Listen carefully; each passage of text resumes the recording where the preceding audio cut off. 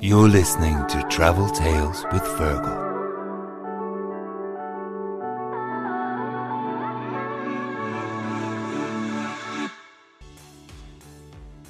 The meal that I keep coming back to was one afternoon driving down in Northern California and coming across there was an oyster farm where they just had picnic tables up just above the water, and they had the bags of oysters in the water, and it was cold and it was windy, and it picked up the scent of the water, and the scent of the water was exactly the scent of the oyster and the flavor of the oyster. So you were like surrounded by this oyster flavor. To be so kind of surrounded by it was a total sensual experience, because everything was focused on the taste and on the smell. And I've never had a meal greater than that.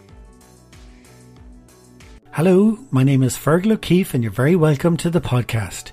My guest today is Russ Parsons, who is a former food editor for the LA Times for over 20 years. Russ now lives in County Waterford in Ireland, where he writes a brilliant monthly food column for the Irish Times magazine. I have to say that this is one of the most enjoyable interviews I've done in all 3 seasons. I've always believed that food and travel are inextricably linked, and this episode is for all lovers of food and everything to do with food. Russ is a fountain of knowledge, so enjoy.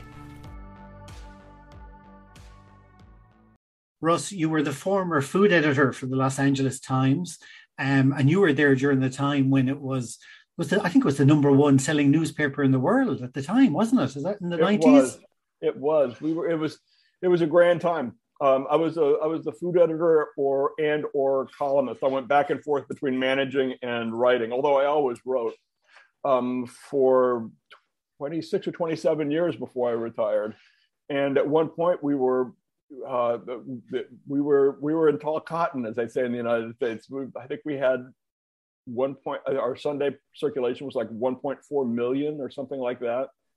And food sections, especially during the holidays, we would have food sections that would be 100 pages for just for the food section alone.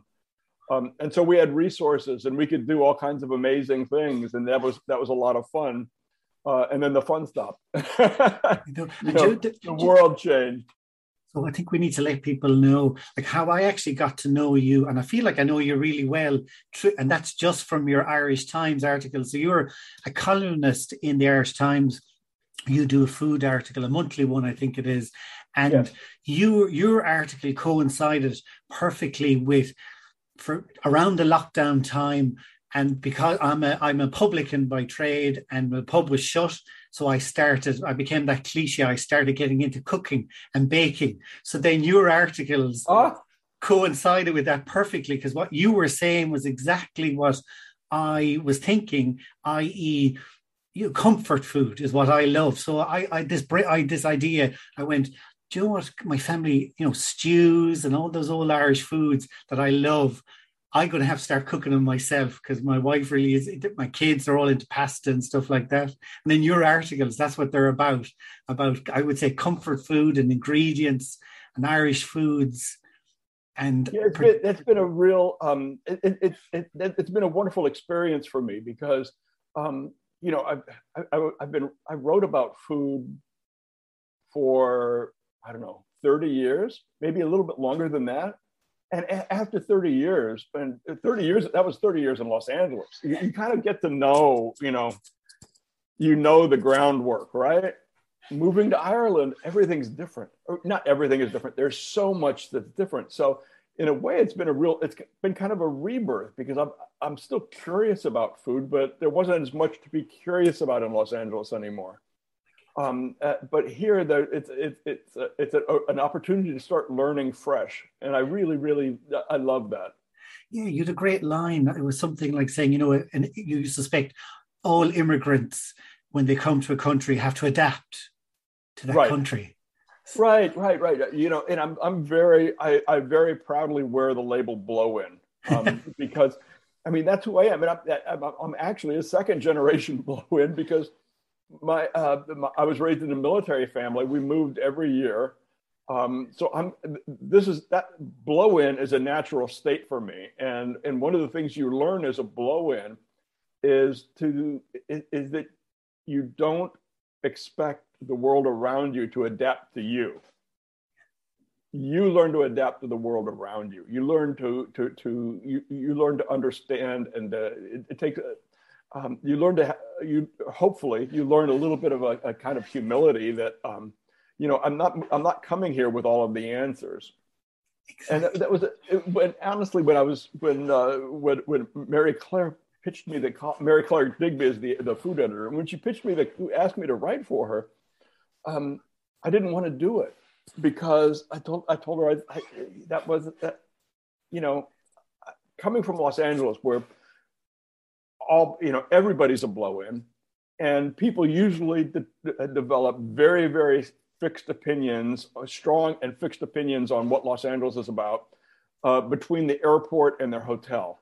By the time they've arrived at the hotel, they understand everything, and they're so happy to lecture you on what. I never wanted to be that guy. I didn't want to come into Ireland and be. I thought that was really wrong to come into Ireland and presume to talk to Irish people about Irish food.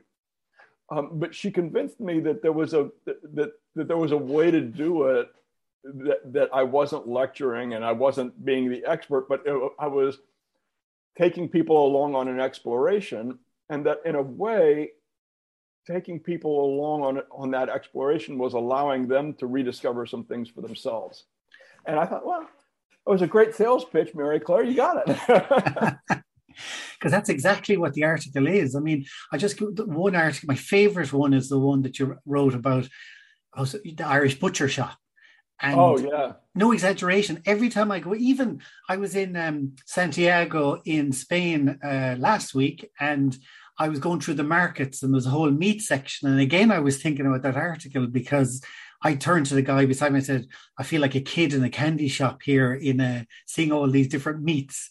And I love that article because, you talk about the community and the variety and the skill of the Irish butcher shop. And, it was great seeing it, Well, and coming from the United States, where the kind of what they would call, quote unquote, artisanal butchers are a bit of a coming thing in very, very urban areas.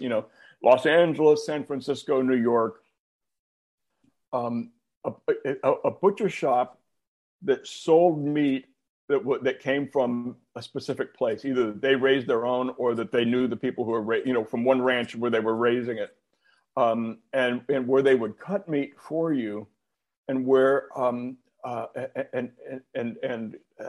that quality, it would be you would be paying $60 a kilo or 60 euros a kilo for that kind of meat. It would be, and you would almost have to pass like a personality test that would be given by the butcher, who would be either a man or a woman with strange facial hair and tattoos on both sleeves, and it's like, are you actually worthy of this? Here it's a given. I mean, there are.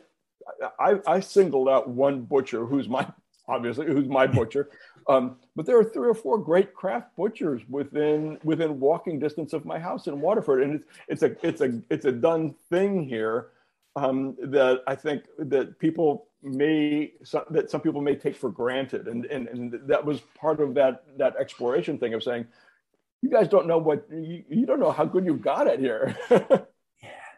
So we are talking for ages, and the idea is to go through your locations. So I think we should start with your locations, if that's okay. I'm very excited about this, I have to say. So the first one is Umbria, if I'm right.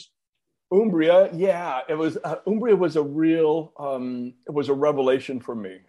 First of all, I had been an Italophile for a couple of years, even to the extent of taking Italian language classes and that kind. And there was something about the cuisine that I thought spoke to me. And so my first trip to Italy was to Umbria, and first of all, there's that thing of arriving at some place that you've dreamed about for so long, which everything else is, but there was Umbria was perfect for me because it was the countryside.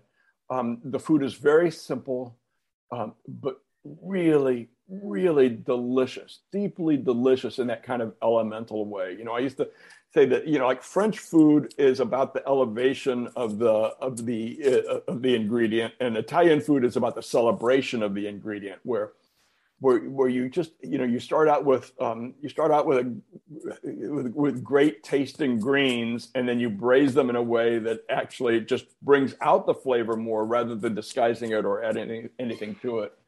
And Umbria is also is blessed with great natural beauty, very hilly, very green, lots of history. Lots of crafts. There's great De Ruta, the great pottery center is there. Really, really good wines that aren't international in style. It's a place that has a specificity, and that's something that I really like. And I've been to Tuscany. I haven't been to Umbria, but Tuscany, is it similar? The sort of rolling hills, but less touristy? The landscape is Umbria is basically Tuscany without the Germans or English. The landscape is very, very similar, and there's a lot of things. There are a lot of similarities. They're adjacent, but it's more. At least it seems to me to be more purely Italian rather than. And I love Tuscany, and I love Florence, and all. It's a great place to visit. But you get a feeling that you're kind of being catered to. This is designed for you, the tourist. In Umbria, you're dropping into. My feeling was always that I was dropping into that I'm dropping into a community. And Italian food, like Italian. Chefs, it's like they're doing the food. It's for comfort rather than to, doing a new style or to surprise you. That's changing, and unfortunately, it's changing. I think there's a real strong wave of cucina moderna, but that reminds me. I was having a conversation with somebody who very smart Italian guy, and we were talking about the difference between restaurants in America and restaurants in Italy. And he said that, and I think it stands in for that for modernity versus tradition.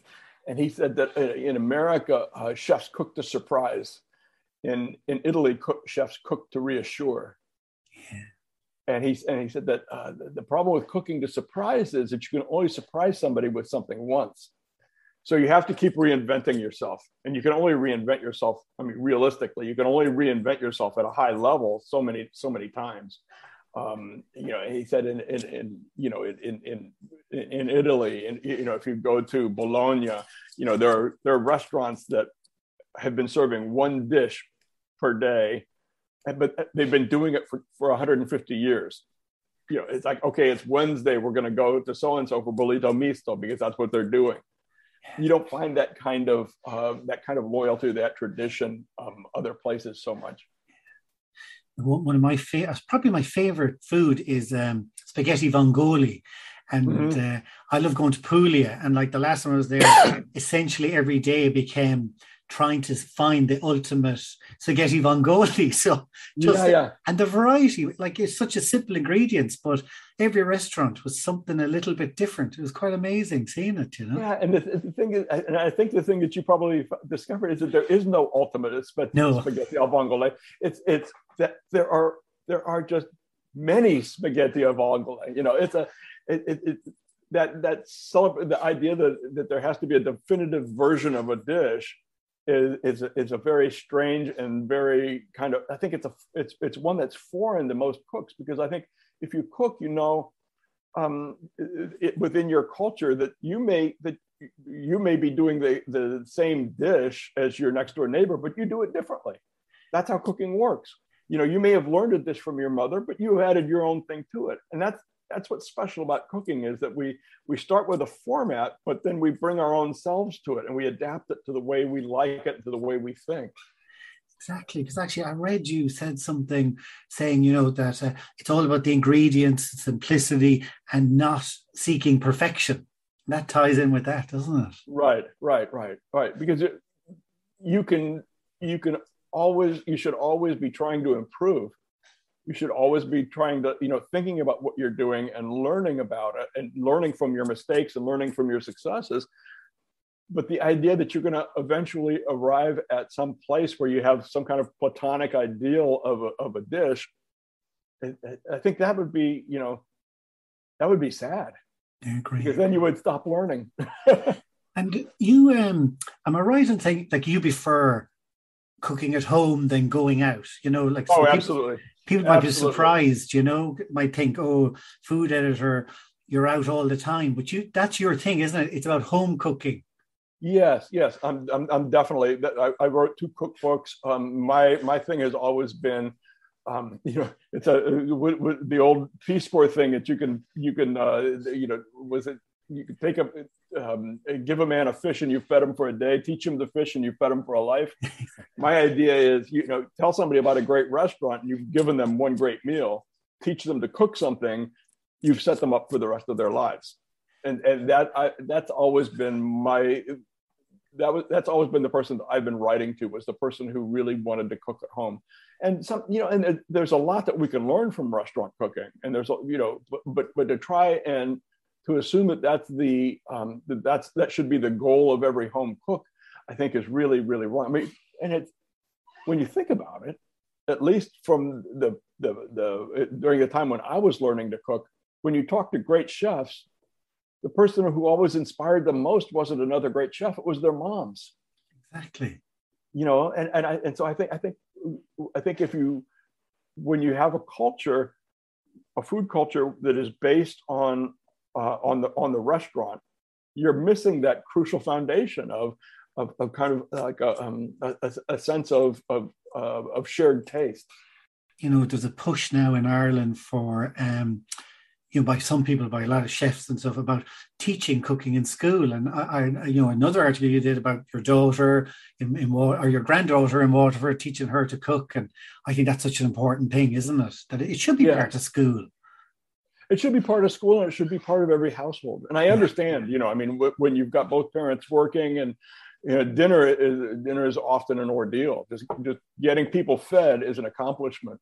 But when you have time, I think it's important to bring kids into the kitchen, and even if it's not set up like in an instructional format, okay, here's what we're doing and here's why we're doing it. Let them see you enjoying yourself in the kitchen. That's an important lesson. That's lesson number 1, that the kitchen is a place where you can relax and you can enjoy yourself and you can be creative, rather than it's a place of drudgery. I mean, for me, and I acknowledge that this isn't true for everybody. And it's not true for my wife, but for me, cooking dinner is not the same as doing the laundry. It's not like an obligation that you just kind of get out of the way. It's something it's an important part of my day. Especially under lockdown, it's like the only important part of my day. Yeah, exactly. Wake up thinking, what am I going to do for dinner now? Huh? Exactly. And, actually, one of my first memories of my mother is her baking bread. And the funny thing is, I don't ever remember baking bread after that. But my first memory is being beside her in the kitchen, baking bread. Oh, that's wonderful. Well, there's something, the smells of that and the sounds of that are so... they're so deeply, the bread in the bone, I guess is what you could say. Exactly. So your next one, I can't even pronounce it. And it's the first time ever there's been a location that I had no idea where it was. So, is that Mendocino? Yeah, exactly. Okay, so Mendocino. Yeah, Mendocino is in Northern California. It's north of San Francisco. An hour and a half north of San Francisco. So, I mean, California is a huge state. To drive from Los Angeles to San Francisco is about 7 hours. And then you go another hour and a half north of that, and there's Mendocino. It's on the coast with mountains right behind it.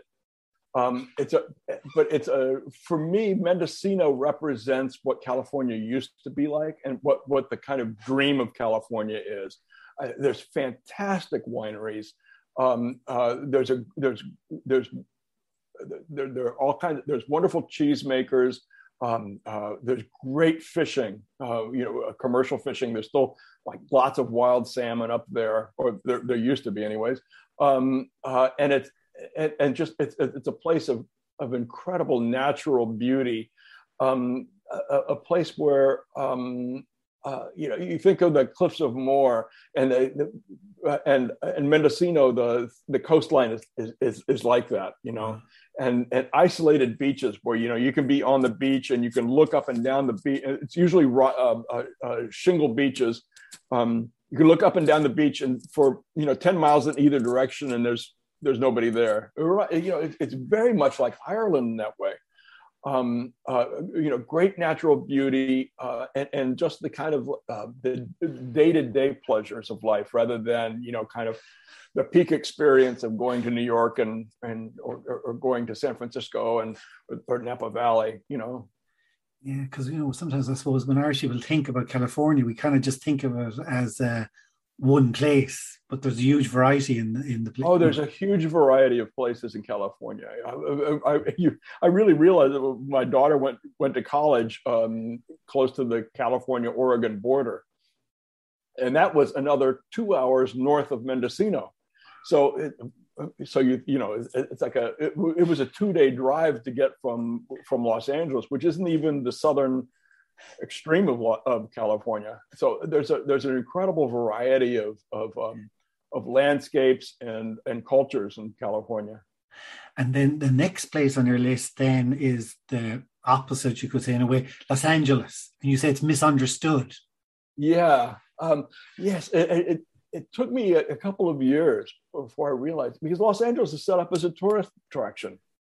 It's very easy to go to Los Angeles and spend a week and do the designated things. Go to Disneyland, take a Hollywood tour, do this, do that. None of those things appeal to me. None of them. When my daughter was young, we had to go to Disneyland, so we went to Disneyland a couple times. But for me, the really wonderful things about Los Angeles and about living in Los Angeles are kind of the hidden out of the way places. There's a rocky outcrop called the Palos Verdes Peninsula that's just unbelievably beautiful, and there's almost never anybody. By Los Angeles standards, not very many people there. There's a place where you can sit on the top of the cliff, and there's actually a whale watch station, and you can watch the whales going by. Whale watching, and it would be another thing that I would suggest that every tourist in Los Angeles do. You're in this intense urban area. Los Angeles County, there's 9 million people. There's more people in Los Angeles County than there are in all of Ireland. And you get, you're 40 minutes out and you're in the middle of the ocean, and there's whales, like tons of whales. There's tons of dolphins. There's all of this natural life, Another place is the place called Bolsa Chica Nature Reserve, which is great bird watching, just a kind of a calm place to go and walk. If you want to do the Hollywood thing, I would suggest the Hollywood Farmers Market on Sundays is amazing. Farmers markets in California are very different than here. California is a major agricultural state. Everybody talks about the movie industry, but more than half of all of the fruits and vegetables that are grown in the United States are grown in California, and they're all grown within 3 hours of most of them are grown within 3 hours of Los Angeles. So farmers bring down their produce. Well, the Hollywood Farmers Market is set up. It's right off of Hollywood Boulevard, so you're in that old, that old grunge, the mixture of grunge and spectacle that everybody expects from Hollywood. But there's amazing, just absolutely amazing produce, and it probably covers 2 or 3 acres. And the people the people watching is the real thing, because there's everything from there are a lot of chefs who go and all of that kind of stuff. And then there'll be like celebrities, and the celebrities are all dressed down. They'll wear baseball caps real low, and they'll have sunglasses on or a hoodie or something like that. And then because it's Hollywood, there will be, like the most flamboyant drag queens that you've ever seen, like 7 feet tall on roller skates, and they're just rolling through. And so it's you get a real sense of kind of the weirdness of that's celebrated in Los Angeles as well. So your next spot, Gascony, France. Where is that? What area is it? Gascony's fairly, it's in the Southwest. And that's a fairly recent discovery for me within the last 3 or 4 years. My experience of France had been basically, the tourist experience of Paris, and I liked it, and it was great fun, but it didn't kind of speak to me on that deeper level. But we have some friends. We have a friend who moved from California to this little town, a little town in Gascony. And we went to visit her, and it was a reconnection with that kind of with deep France, of what I think of as deep France. Where again, it was almost Italian in the approach to food. That boy, they do a lot of every part of the duck that you can imagine except for the quack. Things are the food is fairly straightforward. It's not overly intellectualized. It's not overly complicated, but it's got that real immediate, visceral deliciousness. I guess it's the idea of every day there ought to be some beauty in your life. And I really love that. Gascony is where the Three Musketeers came from, and it's it's resolutely old fashioned. It's a terrific agricultural area, and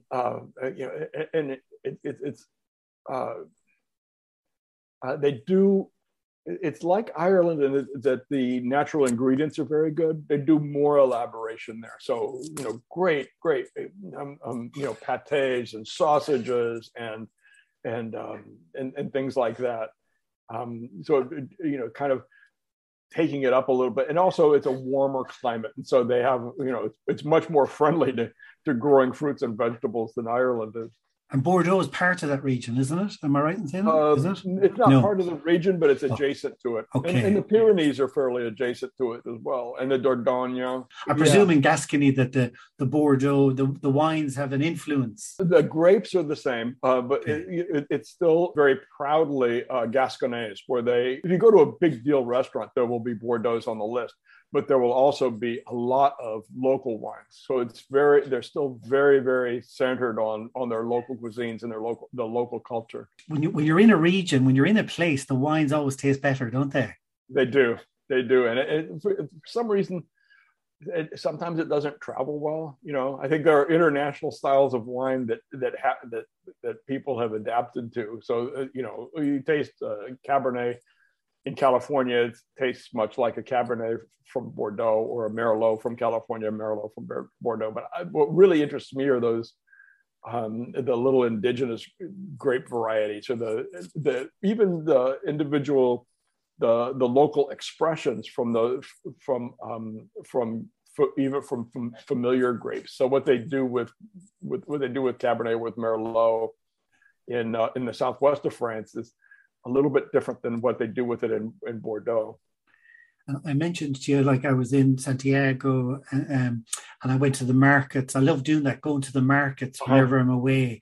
And I'm sure you're the same, that you my guess is you're always go to the market to see what the produce. Markets are museums. Yeah. There are art museums for people like you and I. You said the best strawberry, Mara de Bois, is from Gascony. Am I right in saying that? I don't know that they are the. I've learned never to say the best. Yeah. But, the best that I've had. They're among the best that I've had. That's a good line. They have there's almost like they taste. It's a strawberry, so it tastes like a strawberry. It's silly, but there's almost like an overtone of violets. There's a flowery quality to it that's just compelling. And how does that compare? And of course, I love my Wexford strawberries too. you just took the words out of my mouth. I was just going to say, how do they compare to the Wexford strawberries? So you moved to Waterford because your daughter and son-in-law, you followed them to Ireland, and Right. Well, we came the first time 5 years ago or 6 years ago, right when they'd first moved. We came during the summer, and no, actually it was a late summer, early fall, and we came on our way to visiting friends in France and in Italy. We were going both places, and thought, oh well, we'll stop in. And at the end of the week, we thought, oh, we kind of like this, we like this. And so the next year we came, and we spent 2 years. We spent 2 weeks, and then we kept coming and spending a little bit longer each time. Then I guess 3 years ago we came for the summer. We rented a house from a friend and stayed for 2 months. And at that point, we really we really started thinking about relocating for a longer period of time.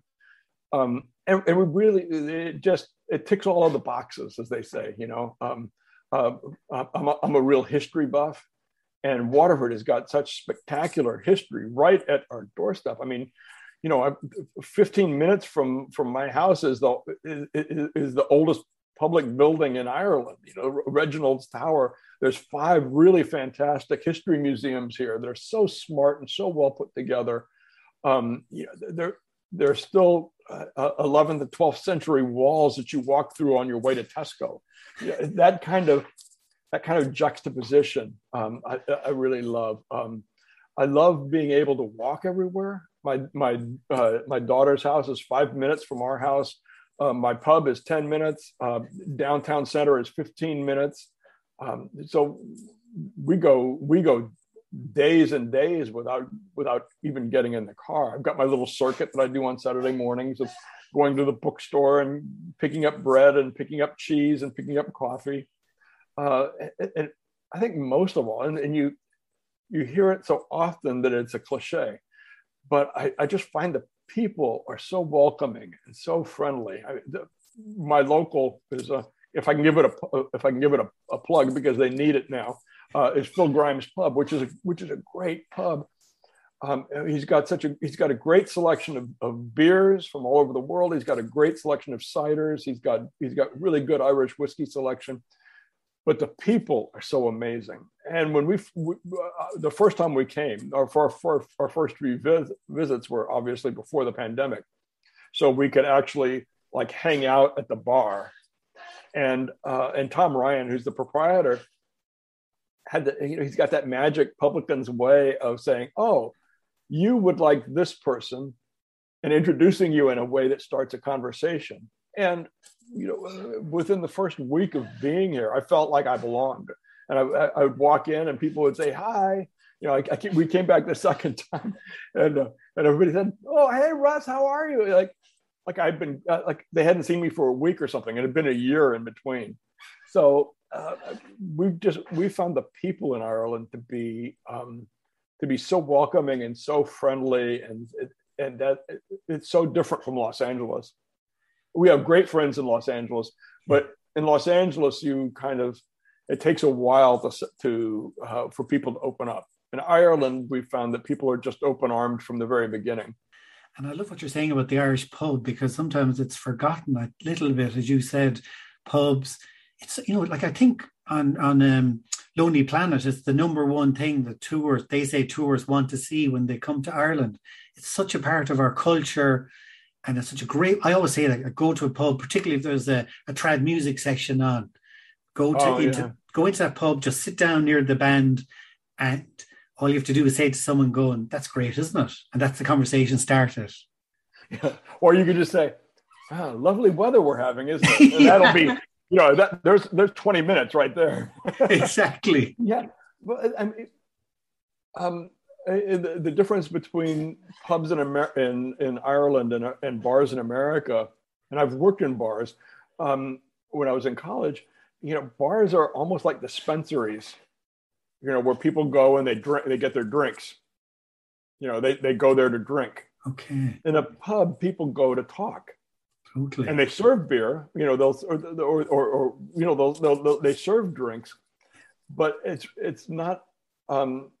I think for most people, that's not the reason that you go. The reason that you go is to see people. It's an extension of your living room, an extension of it's where friends meet, rather than I'm going to go and take my medicine.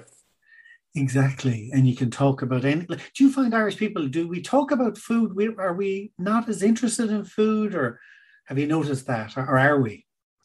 I think there's. I don't know that you can generalize. I think that there are people who are very interested in food, and they all. There's people who are very, very knowledgeable about food and who have traveled quite a bit.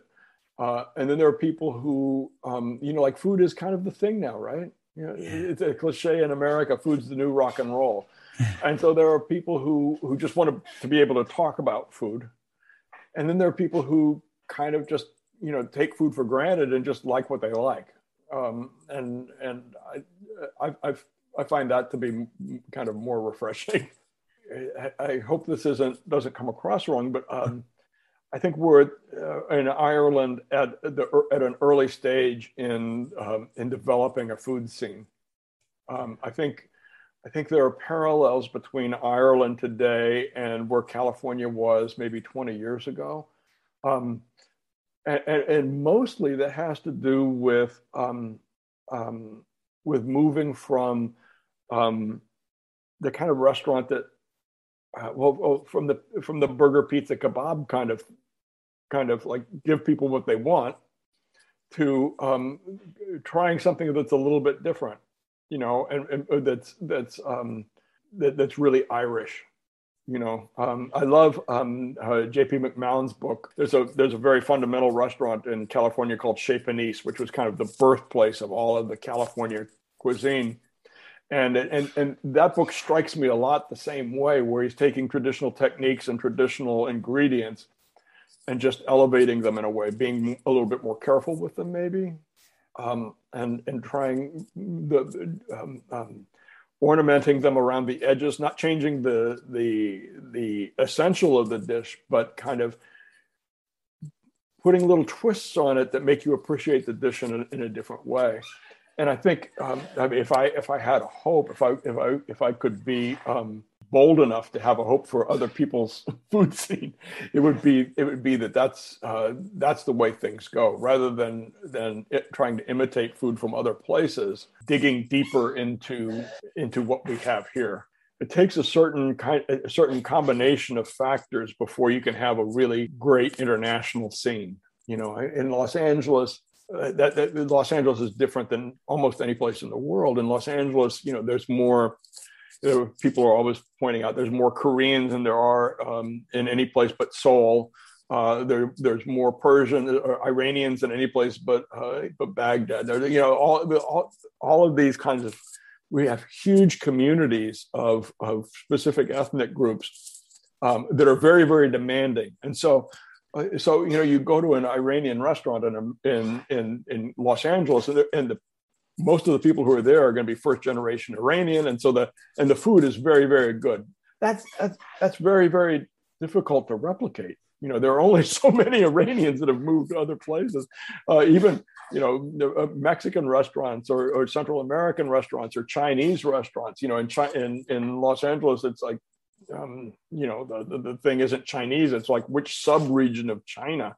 And most of the people who will be going to that restaurant will be from that area. So they place different demands on the chef. The chef has to cook to that traditional style rather than trying to figure out what these crazy Americans are going to want from Szechuan cooking, And so I would hope that in Ireland that people would explore deeper into what we have here rather than looking across at what other people have and trying to adapt it in a way that may or may not fit people's palates. I agree. One of my favorite things is oysters with, just lemon, and so simple, but you're tasting the sea, the Irish. Oh, I know. I mean, oysters don't even get me started. People sometimes ask me, it's like, what's the greatest meal you've ever had? I've been really lucky, been able to eat in some really great restaurants and Michelin 3-star restaurants and work with those people. But the meal that I keep coming back to was one afternoon driving down in Northern California and coming across there was an oyster farm where they just had picnic tables up just above the water, and they had the bags of oysters in the water, and it was cold and it was windy, and it picked up the scent of the water, and the scent of the water was exactly the scent of the oyster and the flavor of the oyster. So you were like surrounded by this oyster flavor. And I'm a sucker for oysters anyways. They're like one of my favorite foods. But to be able to be so kind of surrounded by it was a total sensual experience, because everything was focused on the taste and on the smell. And I've never had a meal greater than that. So I forgot to say it actually, my last question that I ask people, if you close your eyes and take 4 deep breaths, where is your happy place and why? Like I always find anyway, to cover myself, that the first thought that comes into your head is the right one. It can be anywhere in the world or anything. My happy place is not necessarily a location, but it's a feeling. Yeah. And so I would say it would be like, if I had to be specific about a location, it would be either on my back porch here, looking out over, we've got a lovely house and a wonderful, wonderful view clear to the Comoros. In the summertime, looking out over that, or being home in Long Beach, and we've got because of the weather there, we eat dinner outdoors 6 or 7 months out of the year. And we've got an arbor of bougainvillea that's always really beautiful, and having friends friends and family around the table in either of those places. But for me, the key is having friends and family around the table. We've been to Clonmel twice. The favorite place that we found in Clonmel was the St. Patrick's Well. Yeah, that is magical. It's so essentially Irish, and it's just there's not a parking spot even. It's like a wide place in the road, and then you walk down you're in this absolutely gorgeous, magical, peaceful place. I mean, both times we've been there, there have been people with big jugs filling up drinking water. So thank you so much. I could talk to you forever. It was a great conversation. I would ask if you could please subscribe to Apple Podcast, so a new episode will appear in your library every week.